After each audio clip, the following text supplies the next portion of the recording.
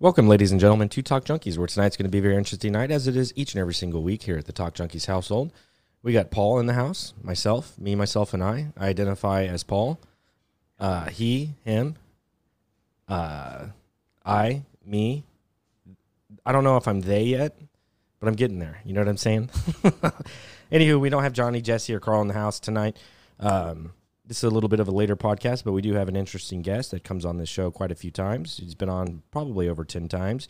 Very knowledgeable gentleman when it comes to what it is to be free here in the United States and what is the Constitution and what truly does it mean. Dan, sir, how you doing? Thanks for joining. Yeah, doing excellent. Thanks for having me. Always, man, always. Love having you on. It's always a pleasure to have you on. It's good moments here in life. A lot of stuff to unpack tonight, man. I feel like when it comes to the Constitution, and we'll see what we talk about, but I do have a lot of questions when it pertains to what pertains to the Constitution, especially in light of everything politically going on in the United States right now. All of it's very unconstitutional, and I feel like right now we're watching the unfolding of America, right? And if we don't do something, I'm not advocating for violence, then we're going to watch America crumble before our eyes. Mm-hmm. So if you're on board tonight, man, let's kind of just get into it and let's just nosedive. My first question this evening would be, we talked about term limits and how the Founding Fathers didn't get it right with term limits, and this did pique a lot of interest within the TikTok community when it comes to what it is in corruption and how we fix and solve politicians and stuff like that. And I know you said that you weren't a big proponent of term limits. I don't really want to go down the road of term limits. I am in it because the answer that you gave, it made sense to me. Because if you have fresh people coming in every time, I don't necessarily know what would get done if we were to do something like that. But let's start with money. Okay? Mm-hmm. So is that how you fix Congress? Is that how you fix an uncorrupt system, is with no longer allowing lobbying? Well, if we were to get everything aligned back with the Constitution, then the lobbying would take care of itself, because the only reason there's lobbyists is because there's money to be made by getting Congress to pass particular laws, that regulate certain industries, that get pipelines built, things like that, that Congress is not supposed to be involved with at all. The powers of Congress are limited, and there's all these people who talk about the necessary and proper clause, and it's interesting when you talk to them about the necessary and proper clause, and you say, yeah, that particular clause, they want to say empowers Congress basically to do everything. Anything that they see necessary and proper, and it's like, well, then there's no reason to have a constitution at all if that's the case. Because when we talk about the XL pipeline, for one thing, okay, that's none of Congress's business. That's nothing that they need to be involved with at all. Most of these interstate highway projects, that's not anything that they need to be involved with at all either. Um, we've got an upside down system where the federal government has been able to make it so that they can tax people in each individual state directly, and then force the states to beg for that money back. And once we get that unraveled, and Congress is not a place where you can go and get millions or billions of dollars, then the lobbying problem will be fixed. In the meantime, I don't think there's any reason to not prosecute those guys, um, you know, criminally, and anybody that's any of those members of Congress that are dealing with them, prosecute them, because they're making deals, and it's a what do they call it, a quid pro quo. Right. There's money changing hands, or deals being made where money is going to be made It's just absolutely illegal. That was never the intention of our Congress, or our federal government. It was always intended that, if you were going to be doing something for the government, you'd be rightly compensated. But compensation is not the same thing as profiting. Very true. And so for me, and when it boils down to it, and you have the exchange of money between hands when it comes to lobbying, and for every one congressperson, you have 10 lobbyists, right? And you have to understand truly what the magnification of that. And whenever you have a lobbyist come over, and there are people who advocate for lobbying, which is insane to me.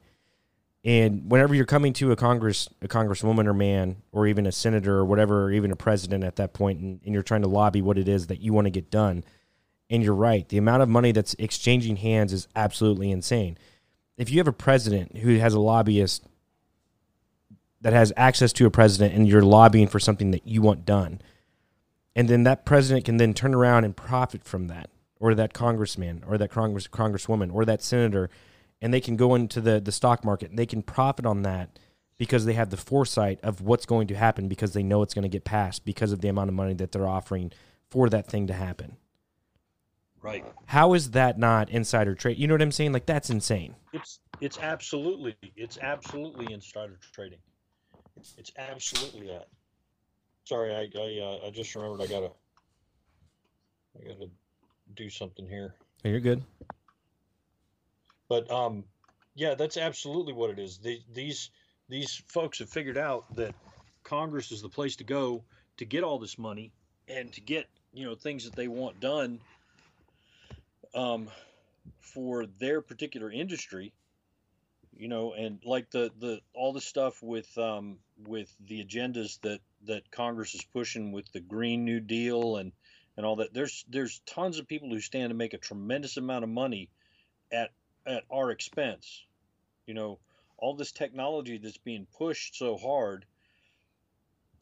The solar panels and all that stuff. That's great technology. It's something that we should definitely be figuring out ways to use, but it's not something that the government needs to be pushing on us.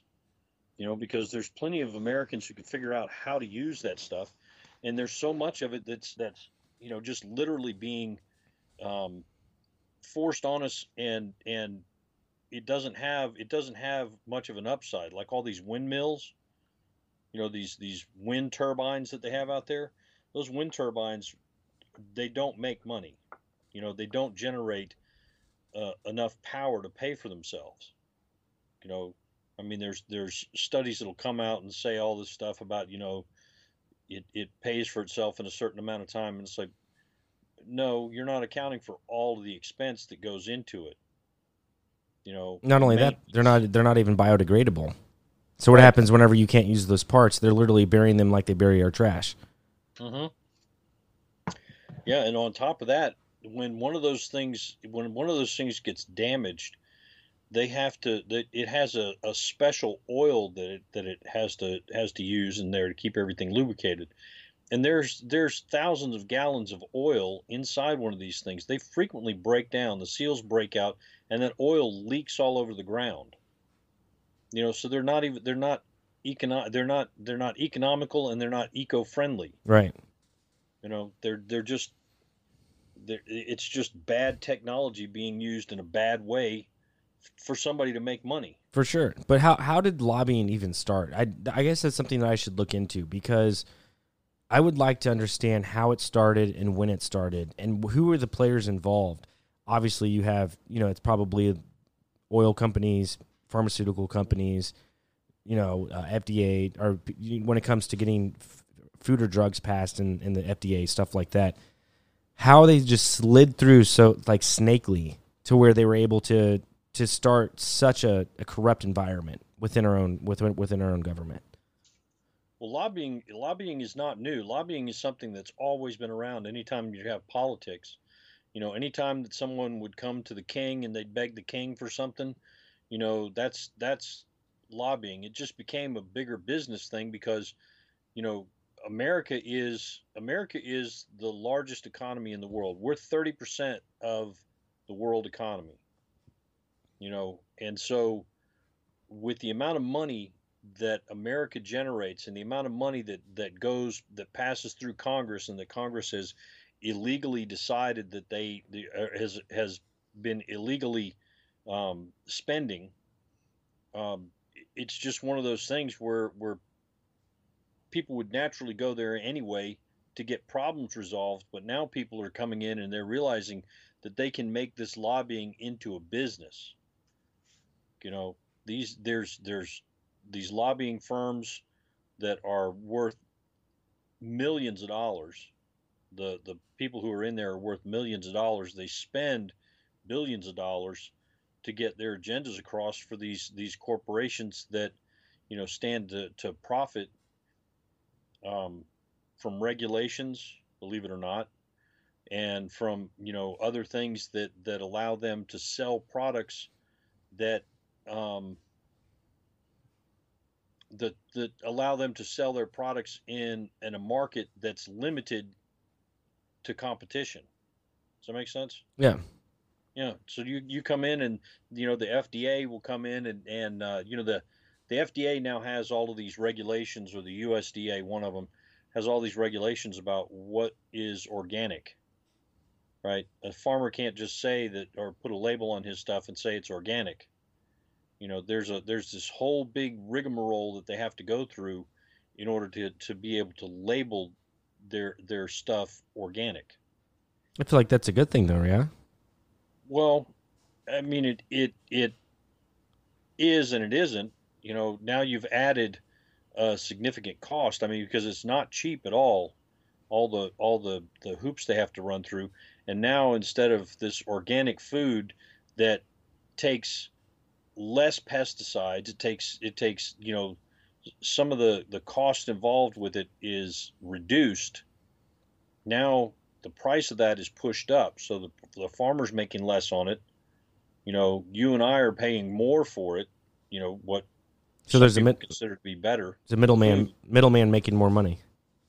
The government making more money, Right. because they're the ones who are charging these farmers thousands of dollars just to be able to use the organic label, and they should be able to do that. Whether you and I should be able to go, hey, is this organic?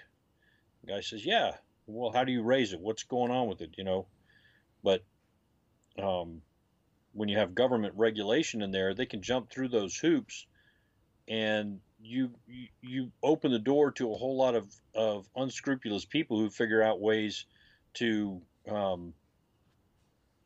figure out ways around those kind of things. Like one of the things that the food industry has successfully done is they've made it so that when you buy something that is vanilla or chocolate, right? You buy something that's vanilla or chocolate. It doesn't necessarily have any vanilla or chocolate in it, Right. right?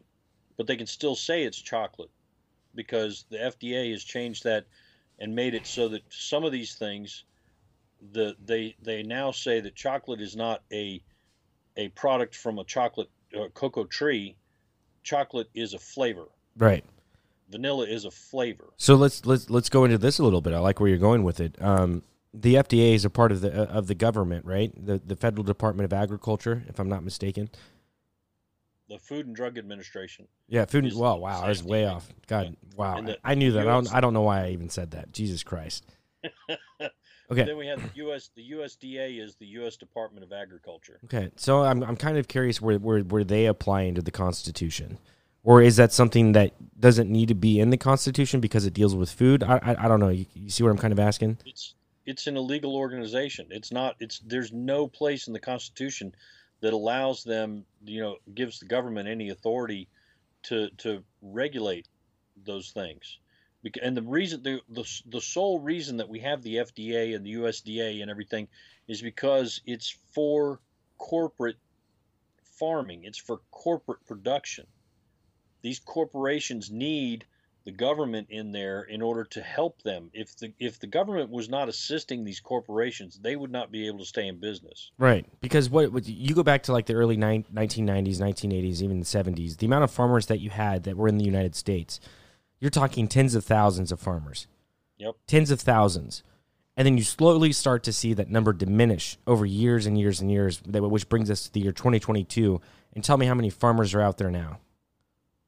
Because a lot of them have become corporate farms. They had no choice. The FDA got involved, the USDA. Mm-hmm. I'm hearing, man, like if you're trying to go organic, you're trying to do all that type of stuff, they will come to your house. They will come to your house because you are not allowed to do those types of things whenever you're creating a business because they have to be involved. Right. So for anyone out there who talks about, oh, it's for the safety of the people, you don't want to get disease, you want to get all this, all that, whatever happened to reputation? Whatever happened to, I mean, there should be organizations that are involved in making sure that there are no foodborne illnesses in these types of foods, and there should be checks and balances within mass agriculture, right? But it shouldn't be overarching, and you shouldn't, like the FDA, man, like pesticides, dude, all over our food, pesticide. What was it, 2016, Russia banned GMOs from their country. There's no GMOs in any of their food. Right. You look at Europe, half the ingredients that are in all of our food are not in Europe. They're banned. They're not allowed. Mm-hmm. What are we consuming, bro? What are we ingesting into our bodies? This is nuts. We're at the forefront of scientific experimentation. Yeah. And the FDA is a big one that pushes that. Because they're the ones that allow drugs to be put on the market with minimal testing and minimal, clinical trials. They just allow these, emergency orders to allow them to be used, or special orders to allow a particular company because they'll say, there's a need for this particular drug, and even though it has these particular side effects, the need for the drug outweighs the side effects. And it's like, well, who gets to make that decision? Right. And what are they basing that on? Are they basing it on how much that company's going to make, or how many people are going to be benefiting from it, or how many people are going to be harmed? I mean, if they're going to say that,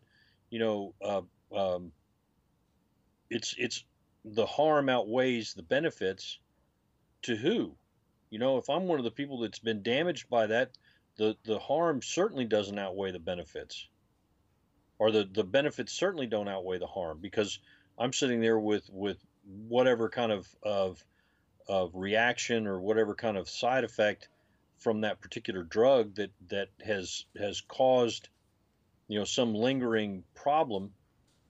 I didn't get the benefit of it, but who's there to help you with all that stuff? Not the FDA, and not the company that made the drug, because the company that made the drug, they got it approved by the FDA, so it's all A-OK. At which point, if there are ever lawsuits and that company gets sued because there's detriment to society or to human beings and well-being, then the FDA should be accountable as well. Right, but they never are. Right. See, that's one of the things. That's one of the things that we need to get back to, is that there is no the government has there is no person in the government at any level that has immunity from prosecution. Nobody.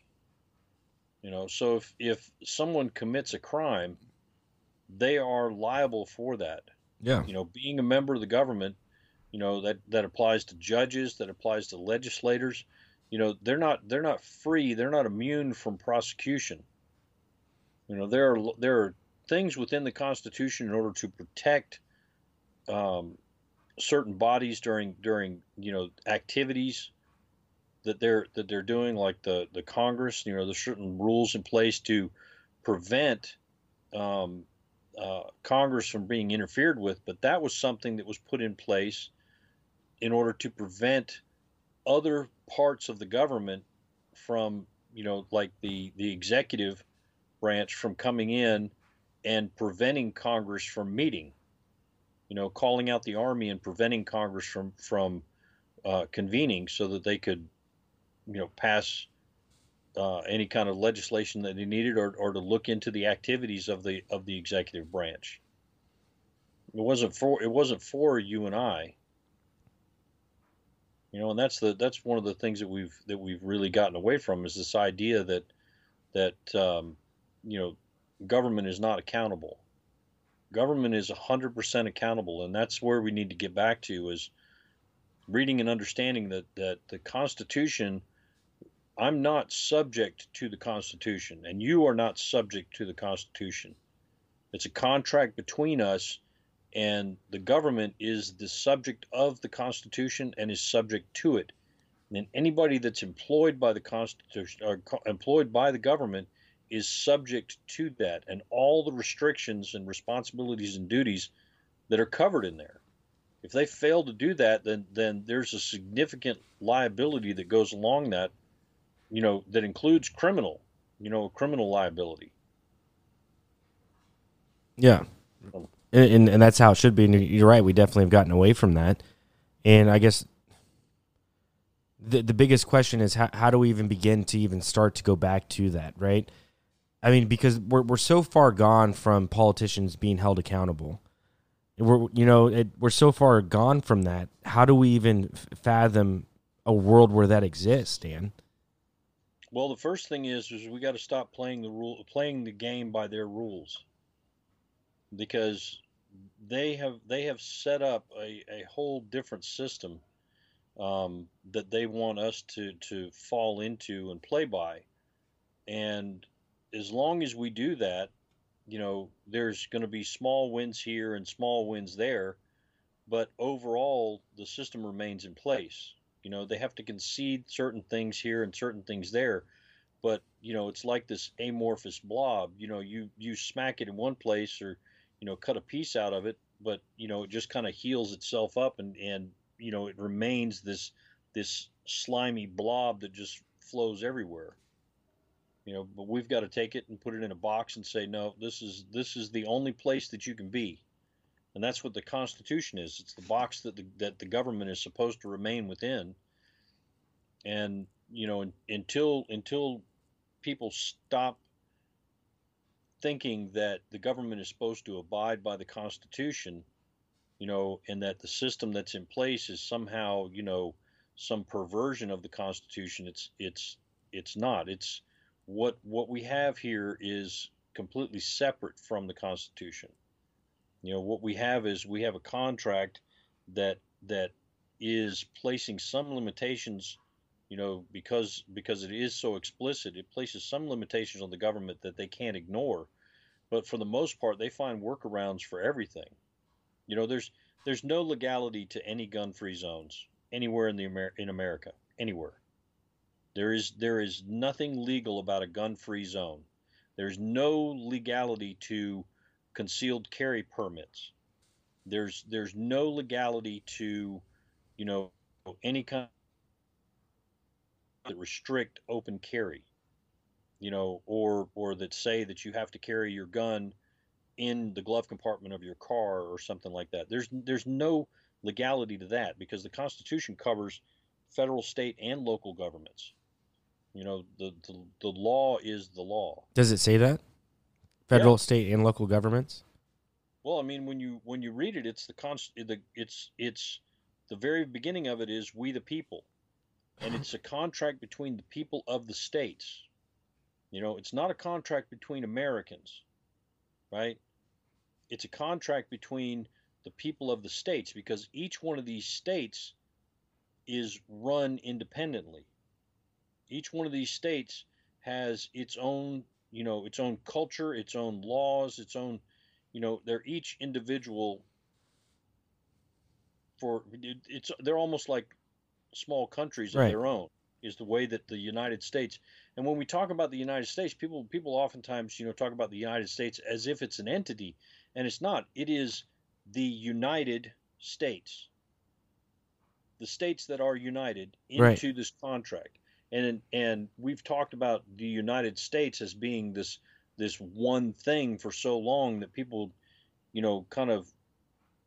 It was interesting to me when I really started thinking about it and talking about it as the United States, a bunch of individual states coming together, because so many people have gotten into appealing to the federal government about stuff and leaving their state legislature behind. And we've got a situation now where the federal government has gotten so much power and money that the states actually go to the federal government to beg for it, Yeah. which it's never intended to be. It's Oh, always intended to be that the states would rule. yeah, the Federal Reserve was never part of the equation. Right. where you can just print money at disposal, for sure. Right. So when it pertains to when you talk about the U.S. Constitution in specific, and then you have each small country, right? Each of these states have their own constitution, but that constitution still applies within the actual constitution. Right. Their constitutions have to abide by, because like I said, the Constitution itself is a contract between the people of the states. So each individual in each constitution of each individual state still has to abide by that contract, right? Because we have things that are put in place for all of these United States to be able to work together. For instance, if if you and I sign a contract, right? If you and I sign a contract, we need to be able to know that there's going to be enforcement of that contract across state lines, right? Right. So if I was to come there and we were to sign the contract, and then I came back to South Carolina and I was holding on to that contract, there's a clause within the Constitution that says that legal document being signed there in Missouri is in force in South Carolina, and South Carolina can't say no, we're not going to recognize it. He's a resident of a different state, so we're not going to recognize it. And I can't use the state of South Carolina to break that contract, right?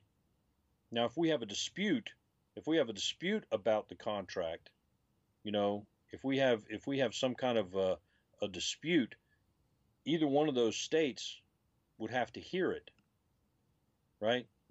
We could take it to either one of those states, or we could take it into federal court to have it heard and settled. But no state can take that contract and say we're just going to throw it out.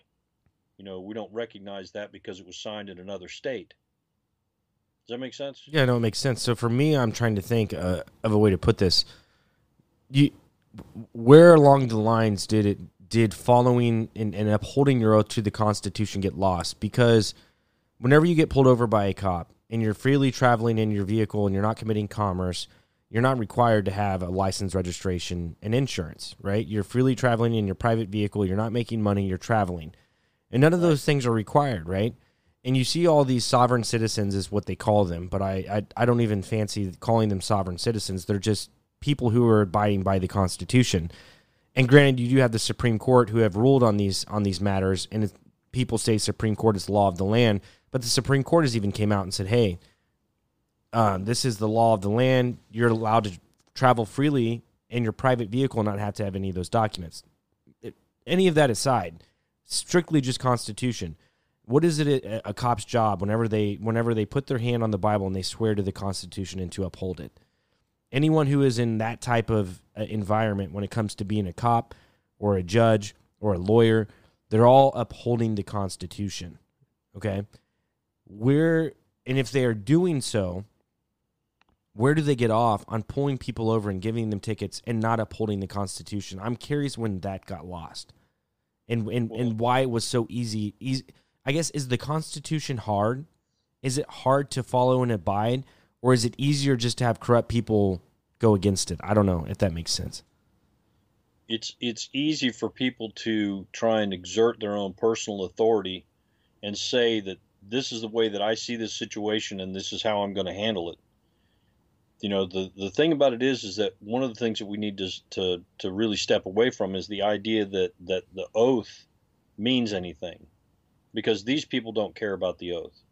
What matters is what the Constitution says, because even without the oath, the Constitution places definite duties, responsibilities, obligations, and prohibitions on every person that is in the government, whether they're elected or whether they're just employed, every one of them.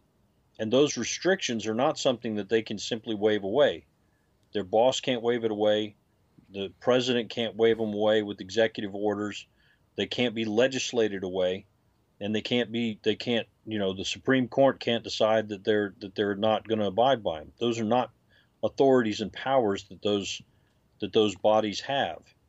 And that's the thing that I think would really help with this is not playing by their game, because what they want to do is they want to get into all of these Supreme Court um, decisions and everything. We could go with Terry versus Ohio and all these other different things, and probable cause and plain view and all this nonsense. And it's like that doesn't that's playing into to the very arguments that they want you to start having. Plain view means nothing. Probable cause is something that is in the Constitution, but it is a requirement that's placed on anyone when they're trying to do a search or a seizure. You have to have probable cause in order to get the warrant to do the search, to seize the property, or to seize the person. Without probable cause, you can't get the authority, or you can't get the warrant that gives you the authority. Without the warrant, there is no authority to do that. And that's what we've gotten away from, is really having an understanding of the fact that it makes no difference what oath these people take. The Constitution itself places restrictions on them that as soon as they want to claim or use some kind of governmental authority, those restrictions come in force. They are restricted to doing certain things, and if they don't, then everything they do is illegal. Yeah. So let's bring it to the president at this point. So we all know what we have in Joe Biden, and there has to be something within the Constitution that would apply. And as shitty as it sounds, I don't want Kamala Harris as president. I'll just go out and say it, I guess. But the guy is clearly not fit, right? The guy he's no way even capable of being the leader of the greatest country in the world. And there has to be something within the Constitution that applies, that tomorrow when we wake up, we go to CNN, Fox, MSNBC, we go to whatever courthouse we would need to invoke whatever it is in the Constitution to get this guy out of office. Does that exist within the Constitution? Well, there's the impeachment that goes through Congress, and they're not going to do that. But that's for high crimes and misdemeanors. That's a way to have a process for charging him with crimes while he's in the office. As far as actions that we can take, there's no restrictions on us. We could, if individuals in each one of the states decided that they wanted to, all they have to do is start organizing and assembling, putting together petitions, or holding polls or votes or whatever, and recalling him. Just simply saying that we have no confidence in him. We want him out of office. But the process would then be, we still have a process where there's a continuity. The vice president steps in, and then the Speaker of the House on down the line. So it would be something that we would have to think about. But that's the problem is that people have gotten to the point where instead of taking the responsibility of keeping the government in line, right? We've gotten to the point where we sort of accept the line that the government says, we have the authority to do this. We're the government, and we don't look at the rules and say, yeah, the Constitution says you can't. You, Mr. Police Guy, have pulled me over, but you can't do that. Well, my boss says you can. No, your boss doesn't have the authority to empower you to do something that is against the law. And so if you've decided to use his authority to do that, you guys are operating outside the law. Right? Yep. All right. We're not. You and I are not restricted by the Constitution. We don't have to abide by these restrictions within the Constitution. The the the dynamic between the judicial branch and the executive branch and the legislative branch, the restrictions that are placed on there that say that Congress has to go through this process to remove the president, that is for them. That's not for us. That's saying that if Congress and the executive don't get along, they can't just just suddenly say, okay, well, you're not president anymore. They can't just sit down and just take a vote. Right? There's a process that they have to follow. They have to follow. So that process to impeach the president, that's not for, like with Trump, that's not what it was. It's not what it was supposed to be used for, because obviously that was that was bullshit. The Russian collusion, all that other shit, which Right. you're gonna have that type of shit within our own society. Obviously, we see that, but when it comes to the people, you talk about the taking polls, starting to recall, starting a petition to recall the president. How much power does that have? What type of power do we have to enact, like the Congress does, if something were to go awry and they have the power to impeach a president? Do the people have that power? Absolutely. Without violence, do they?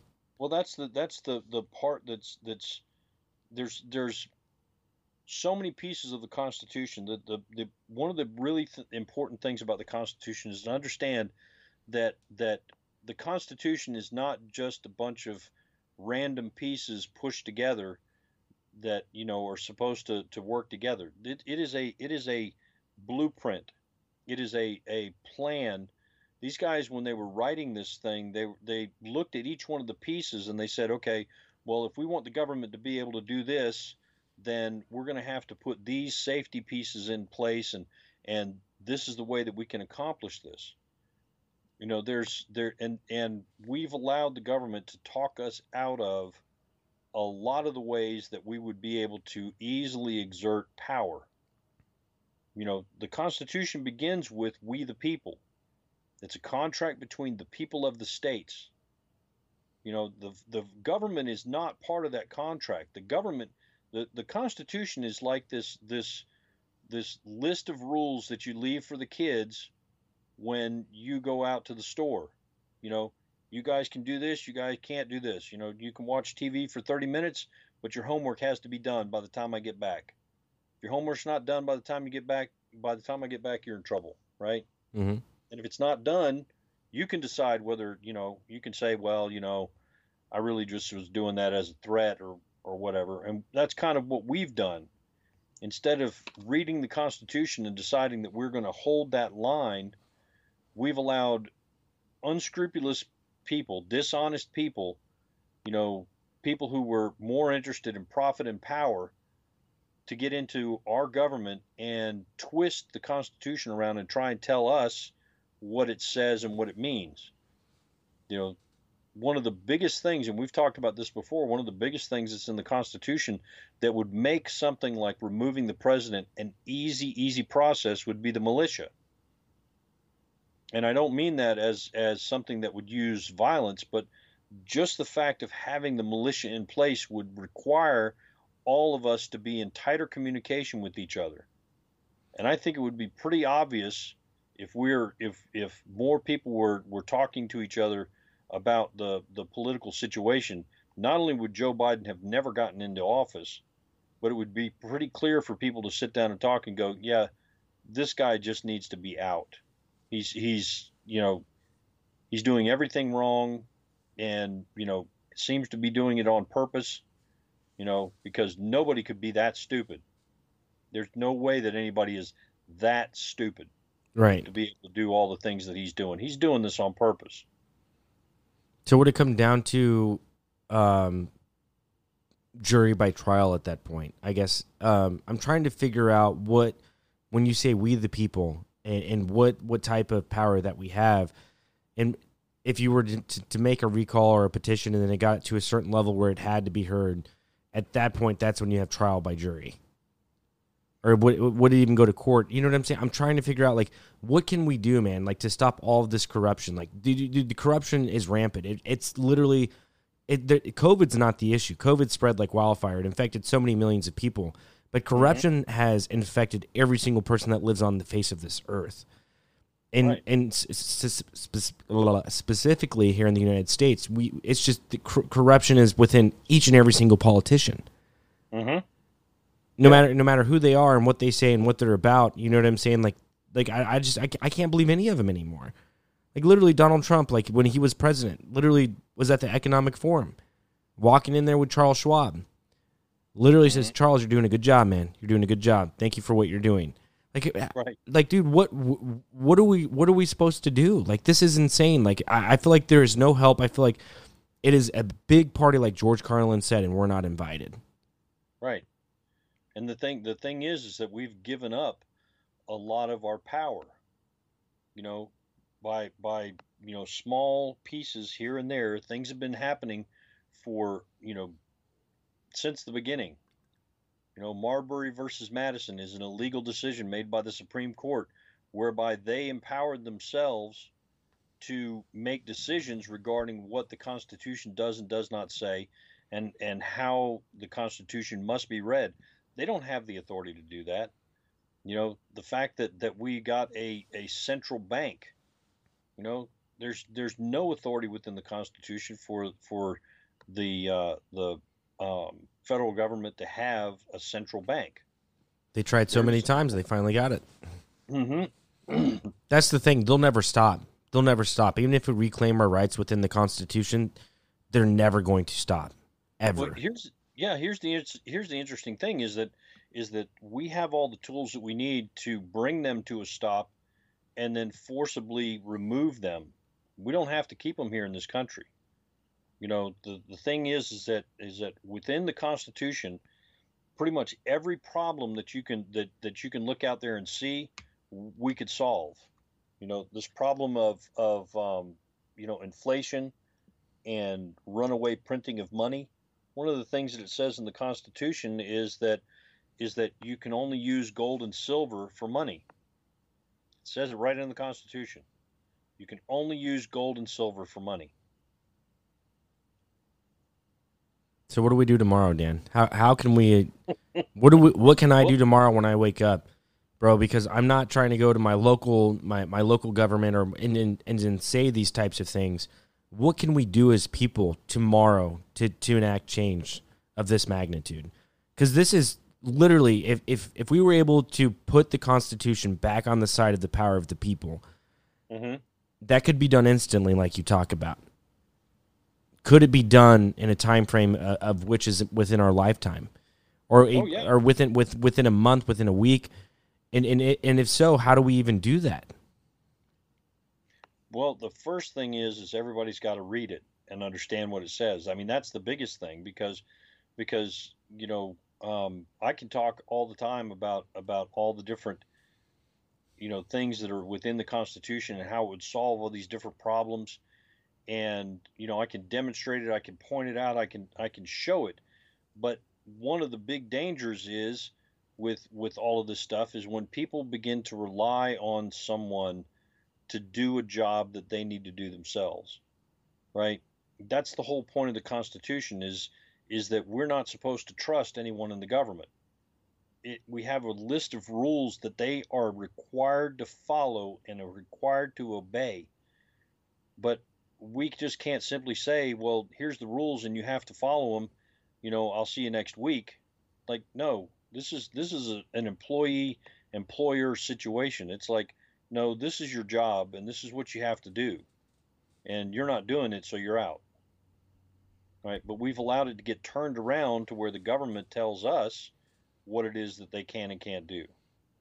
Right? And that's absolutely not the way that this country, this Constitution that we live under, this contract between you and I, that's not the way that it was written, and that's not the country that was envisioned or the government that was envisioned.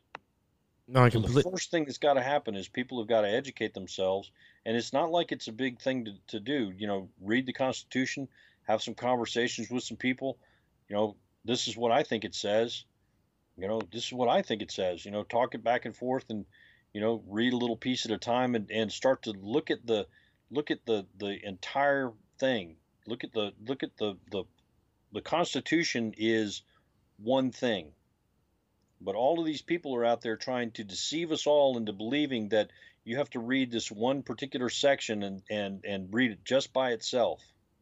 You can only read this one piece by itself. It's like, no, it's like a big puzzle. All the pieces fit together, and then you have the picture. You know, and until we get to the point where enough people are looking at the Constitution and saying, okay, you know, here's the whole picture, and this is the way that I see it, then we're going to be at the mercy of these unscrupulous lying criminals who want nothing but power and wealth, power and money. Our power and our wealth. That's what they want. Yep. And they've been able to take it pretty much without any resistance for years. Yeah. None. Mm-hmm. Besides talk, right? Right. And I don't. For me, it's just it's amazing. Like the amount of wars that I've seen. Being born in 1989. I mean, I was alive for Desert Storm, but I was such a young. I mean, I was I was either not born yet. Desert Storm was early 90s, late 1980s. So it's very young. But then, I mean, just all the wars it's been literally war my whole life, all like 30 years of my existence. And it's just like the people don't have a say in that. Like we've had no say. Like when you talk about Iraq and weapons of mass destruction and none of those were ever found, and you get back to you get down to the root of truly what it was, why they went there, why we're in the Middle East, why after Iraq it was Afghanistan, and after Afghanistan it was Syria, and before Syria we were somewhere else. Like all these third world countries, like the American people don't have a say in that. Yeah, you talk about voting in your local politician, voting in your local legislator, voting in your local senator, and then they're the one who decides. One person, a senator, decides I have the overarching say for 4 million people who live in my state. That doesn't make sense to me, man. And I don't know if that's a fallacy within the Constitution, but I feel like, I know this is going to sound weird, but when it comes to war, it should be educated people making decisions for their country, which we're not there. I completely agree with that. But it should be a popular vote or a vote amongst the people within the United States when it comes to war. And the thing is that the Constitution does not allow for offensive wars. There's no provision in there for an offensive war. Especially not one that does not threaten the borders of our country, right? If we were to have a problem with Canada, right? If we were to have a problem with Canada, and it was decided that the problem with Canada could only be solved by invading Canada, that would be a different situation. But there's absolutely no provision. There's no way that you can read anything anything that's written into the Constitution that would support the idea that we need to send people, 10,000 miles away to a country that doesn't have any borders with us at all. Doesn't have any contact with us at all. There's nothing that you could say about that country where they would have any direct influence on us. Yet we're sending troops over there. There's nothing that's constitutional about it, especially because these actions are normally taken without there ever being a formal declaration of war. Right? There's no formal declaration of war. So the use of troops in a situation like that is doubly illegal. Yeah. Does that make sense? Yeah, no, it makes sense. And the thing too is one of the things when you talk about, I have the power to have a say over, what these million people are going to do. It's like that's not the way that the Constitution is written either. It's like no, you don't have the say over. What you have is you have a set of responsibilities that we've asked you to take care of, and you can either do it or you can't. And if you can't, then you're fired. Right? We've elected you to do this. If you can't handle the responsibilities you've been given, then you're out. And we don't have to go through Congress to do that. We don't have to go through the Supreme Court to do that. We don't have to go through the state legislature to do that. We can just assemble enough people within the state or within the country and say, yeah, you're out. You're done.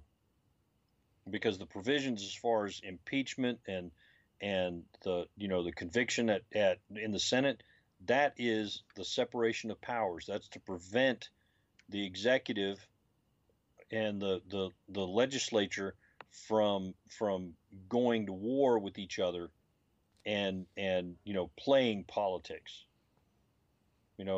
That whole thing was invented in order to prevent how it's being used now. Does that make sense? No, it makes sense. Yeah. Just trying to, I want to break it down as best as we can to paint a picture for people for them to understand and realize how easy it is for the people to gain back control and power. Oh, it is. I don't want to make it hard. I don't want to, like I said, I just want to make it as simple as possible for everyone and myself included to understand that we are the people, we the people. And I think that's probably where you start and how easy it is to understand is those two words, we the people. We the people. Yeah. Right. That's the thing right there is it is we the people. All the power that the government has been granted to them by we the people. And the specific ways in which it's been granted to them and the circumstances and situations in which they are allowed to use that power are laid out very directly and very clearly within the Constitution. So there's an incredible amount of stuff that the government does on a regular basis that's 100% illegal. But the best way to get a grasp of all that is not to look at what the government's doing and try and argue against what the government's doing. Go to what the rules say. Go to the Constitution and read it and look and say, yeah, you know what? It says right here that the government may not do that. That a stop by a police officer when he does not have a warrant in his hand is illegal. 100%. The requirement of you to go and get a driver's license to drive your car is 100% illegal. The government does not have any authority to license anything.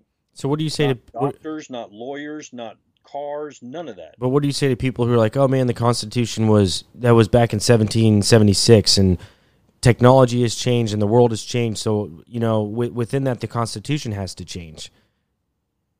Well, I would say, that's certainly fine, but what would you change about it? If you don't know what it says, then how can you make any intelligent changes? Well, you hear these people and they're like, well, back then they didn't have like extremely fast cars. They didn't have highways. They didn't have, like these massive super highways or interstates. And they didn't have AR-15s and they didn't have AK-47s. So that's why. Well, you ever seen one of those guys that gets a little Honda Civic and decides he's gonna make it into a little race car, sports car thing? Mm-hmm. Starts making all these changes to it. Doesn't even understand how the car works in the first place. Starts making all these changes to it, and the next thing you know, he can't drive it anywhere without it scraping the pavement. It's got too much power for him to be able to do anything with it. So, he steps on the gas and he blows the engine, right? It's the same thing. It's like you have to learn what it is that you're working on first before you try and make any changes to it. And the fact that we have AR-15s and AK-47s and tanks and all that stuff really doesn't change anything within the Constitution. There's nothing within the Constitution that's truly affected by that. The biggest thing that affects the Constitution is the speed of communication. That's been the biggest thing. And that's only made it so that the Constitution can more effectively work if we're all educated on what it says. Once we become educated about what it is that the Constitution actually says, then it's real easy to look at it and go, okay, now I see why they said the right to bear arms, and they didn't specifically list anything, right? They didn't say you have the right to carry a sword. They didn't say you have the right to carry a musket. They said the right to bear arms, the right to carry arms, which is whatever it is that you deem to be necessary for your own defense. It applies Right. in any society. Right. And the thing is that if we want to talk about, AR-15s, we didn't have AR-15s and we didn't have AK-47s. It's like, okay, they did have muskets, they did have hatchets, they did have, all kinds of different firearms, and they were easily accessible to everyone. But it's not like the government, it's not like the society was so violent that we're in danger of dying off. They didn't just run around randomly killing each other, and there hasn't been an acceleration in the number of people getting killed as weapons have gotten better, right? Mm-hmm. I mean, the population of the world has still continued to grow. Violent crime has been declining as we've had more weapons available, as we've had more people owning guns. The rate of violent crime, murders especially, have gone down. So, Specifically in the United States is what you're saying? yep. Okay. Yeah, no, I don't know. It's just interesting to me because a lot of people always bring that up. There was a recent interview, a CNN interview with a representative from Arizona, and he was suggesting that the Second Amendment, if you look into it more in depth and what the militia really is, and he goes into it, and I haven't done my due diligence and read the whole Constitution in its entirety, but he was saying within the Constitution it says, shit, I wish I had the clip pulled up for you, Dan. If I find it, I'll send it to you. I can send it to you after the podcast. But he was saying somewhere within the Constitution, it was saying it was the government and the Congress's duty to provide the militia with weapons. Yeah. So you can go out, and it's not necessarily that they have to buy the weapons and give them to you, but that you at the local militia level can decide what weapons you're going to have, and then Congress is going to compensate you for that, right? Because,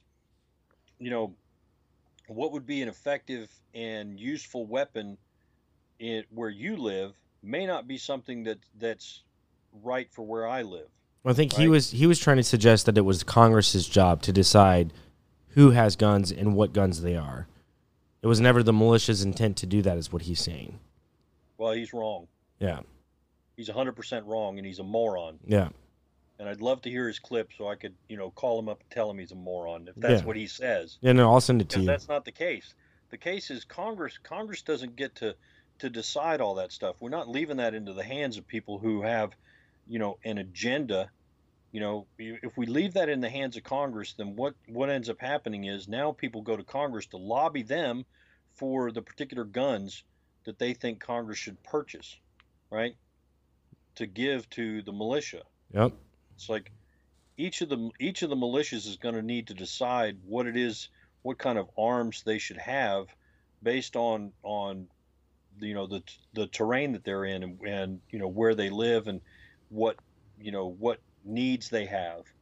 Like somebody living in the swamps of Louisiana is definitely not going to be looking at or is probably not going to be looking at the same type of guns that somebody who lives in the desert of Arizona, right? Right. Out there in Arizona, you're probably not going to have a tremendous worry about losing your gun in the water, right?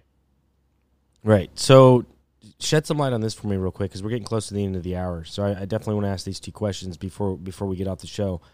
Recently, I don't know if you know this, but I think it was like 2 days ago or Friday before they ended session, the House did pass an assault weapons ban in the House. I don't know if you knew that or not. Yeah, I saw some about Yeah, that. so I'm curious when the Senate's going to vote on that and what that entails, because I didn't read the whole package of what it is that they passed the House, but within it, it's the House, and the Senate is subject to change because they can make their, whatever this whole legal process is, the Senate can change it up and they can still pass it but make their own provisions. But within that legislation, they're talking assault rifles, shotguns, handguns, and rifles. Uh-huh. That, you know what I'm saying? Like, that's some scary shit, man. So tell me what it was like in the 90s when was it Bill Clinton who passed the assault rifle ban in the 90s? Or was that... I think that I do think that happened under Clinton, What but I was can't that remember like? for sure. And I know you weren't really heavily involved in politics at that time, nor do I know if you were interested in guns at all. But what was it like to be alive during a time in America where they actually did ban assault rifles or AR-15s? You know Well, what I'm the saying? thing the thing is that what's really important to understand is that these people are liars, and I'm gonna use a word here that is gonna sound like it's over the top, but it's really true. These people are traitors. They are traitors. They have an agenda, and they have a desire to truly undermine and destroy this country. You know, the fact is that an assault weapon an assault weapon is a specific thing that's defined by the military, for a particular purpose, right? You have sniper rifles and you have assault weapons. An assault weapon is one that you would give to your infantry, your frontline infantry, and each military unit is going to have a definition of what it is that they need for the purpose that they're going to be using it for, right? So an assault weapon is one that you would use for an attack, right? Well, that definition by these politicians, these traitorous politicians, they have changed the definition of assault weapons, right, to cover things that are not assault weapons. Like basically, the military says that one of the features of an assault weapon is that it has to have the ability to go fully automatic, right? You just hold the trigger and it'll continue firing until you let the trigger off. None of those guns that they're talking about are fully automatic. The ban on assault weapons, on these fully automatic guns, that I think happened in the 70s. But this is why it's so important that we read and understand the Constitution, and we begin to stop following these rules that these people are putting down, and we make them follow the rules. The rule is that you don't get to make laws about any kind of weapons. You don't get to make those laws. Those laws are null and void, and your debate on them is illegal and treasonous. Illegal and treasonous. You're committing treason when you are in Congress talking about any kind of an assault weapons ban, because the Second Amendment clearly says shall not be infringed. That means hands off, completely and totally. It's not within your authority to make any laws concerning it, right? You're gonna run for governor? That's what it's gonna take, man. You know that, right? It might, you know. It's the We'll only. see. It's the only way, man. Good men don't want to run. It's what it comes down to, and this is what it's led us. Hmm.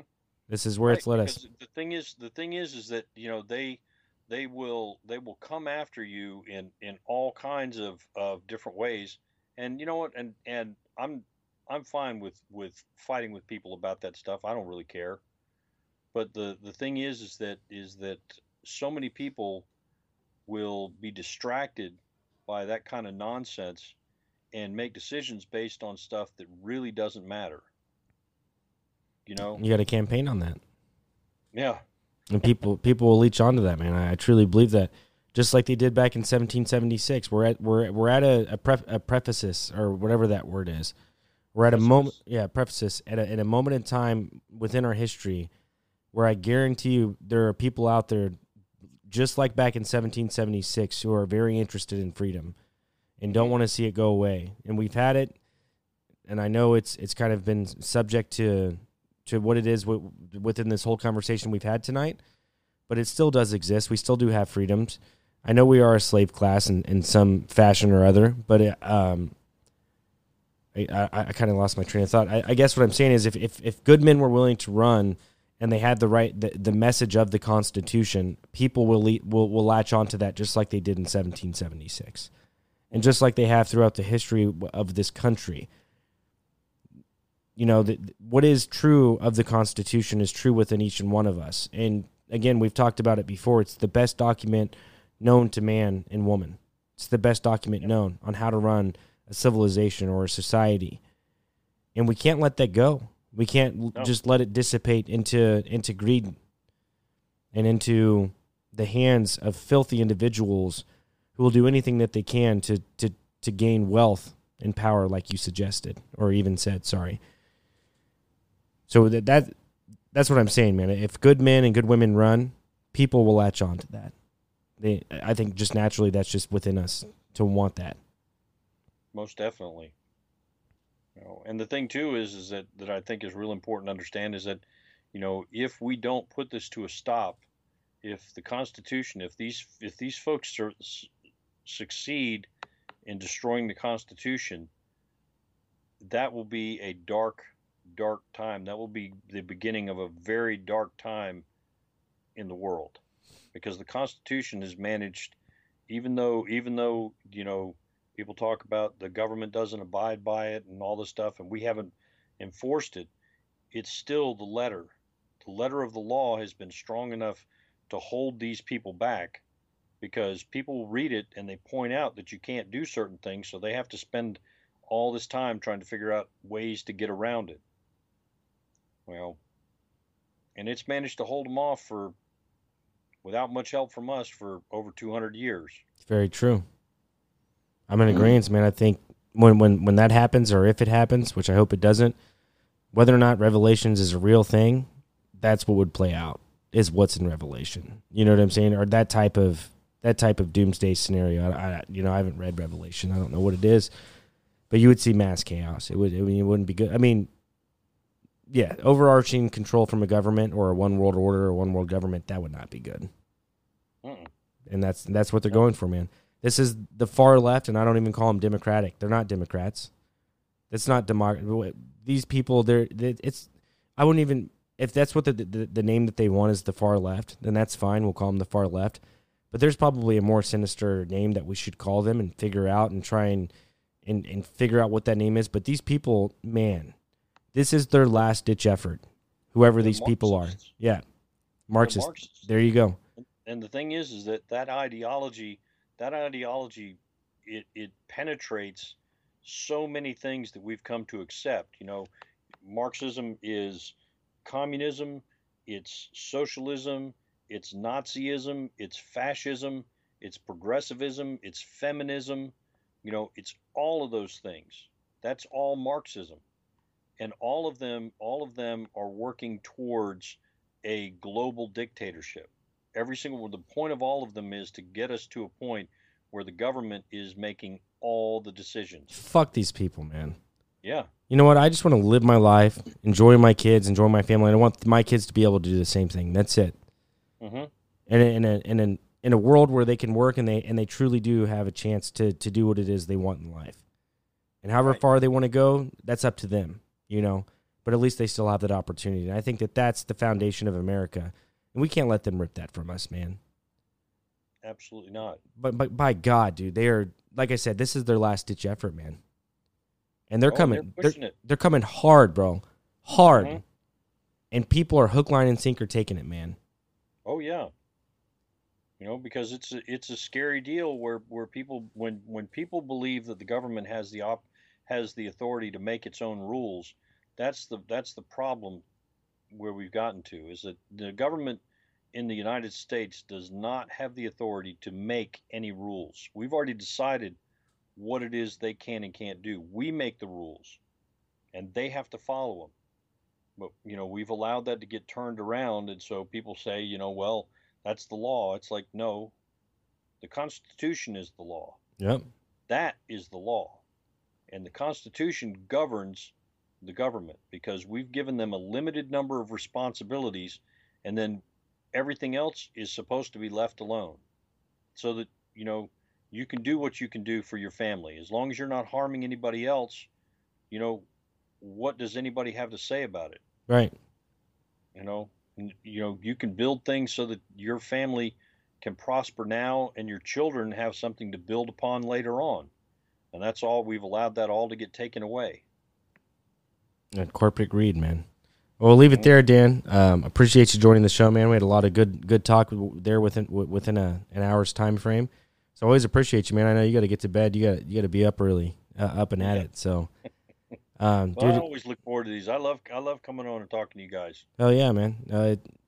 it's always a pleasure, man. It's always I always feel blessed after each conversation that we have, man. It's a beautiful thing, man. Good deal. Yep. Well, we'll get off here, man. And I'll upload some of these on TikTok. I think there was a lot of good information that we can get out there to the people, man. I think it all starts with just understanding we the people, like I said. So, Dan, thanks for joining Talk Junkies, man. You have a blessed night, and we'll talk with you in a couple weeks. Sounds good. All right, Thanks, Paul. Yes, sir.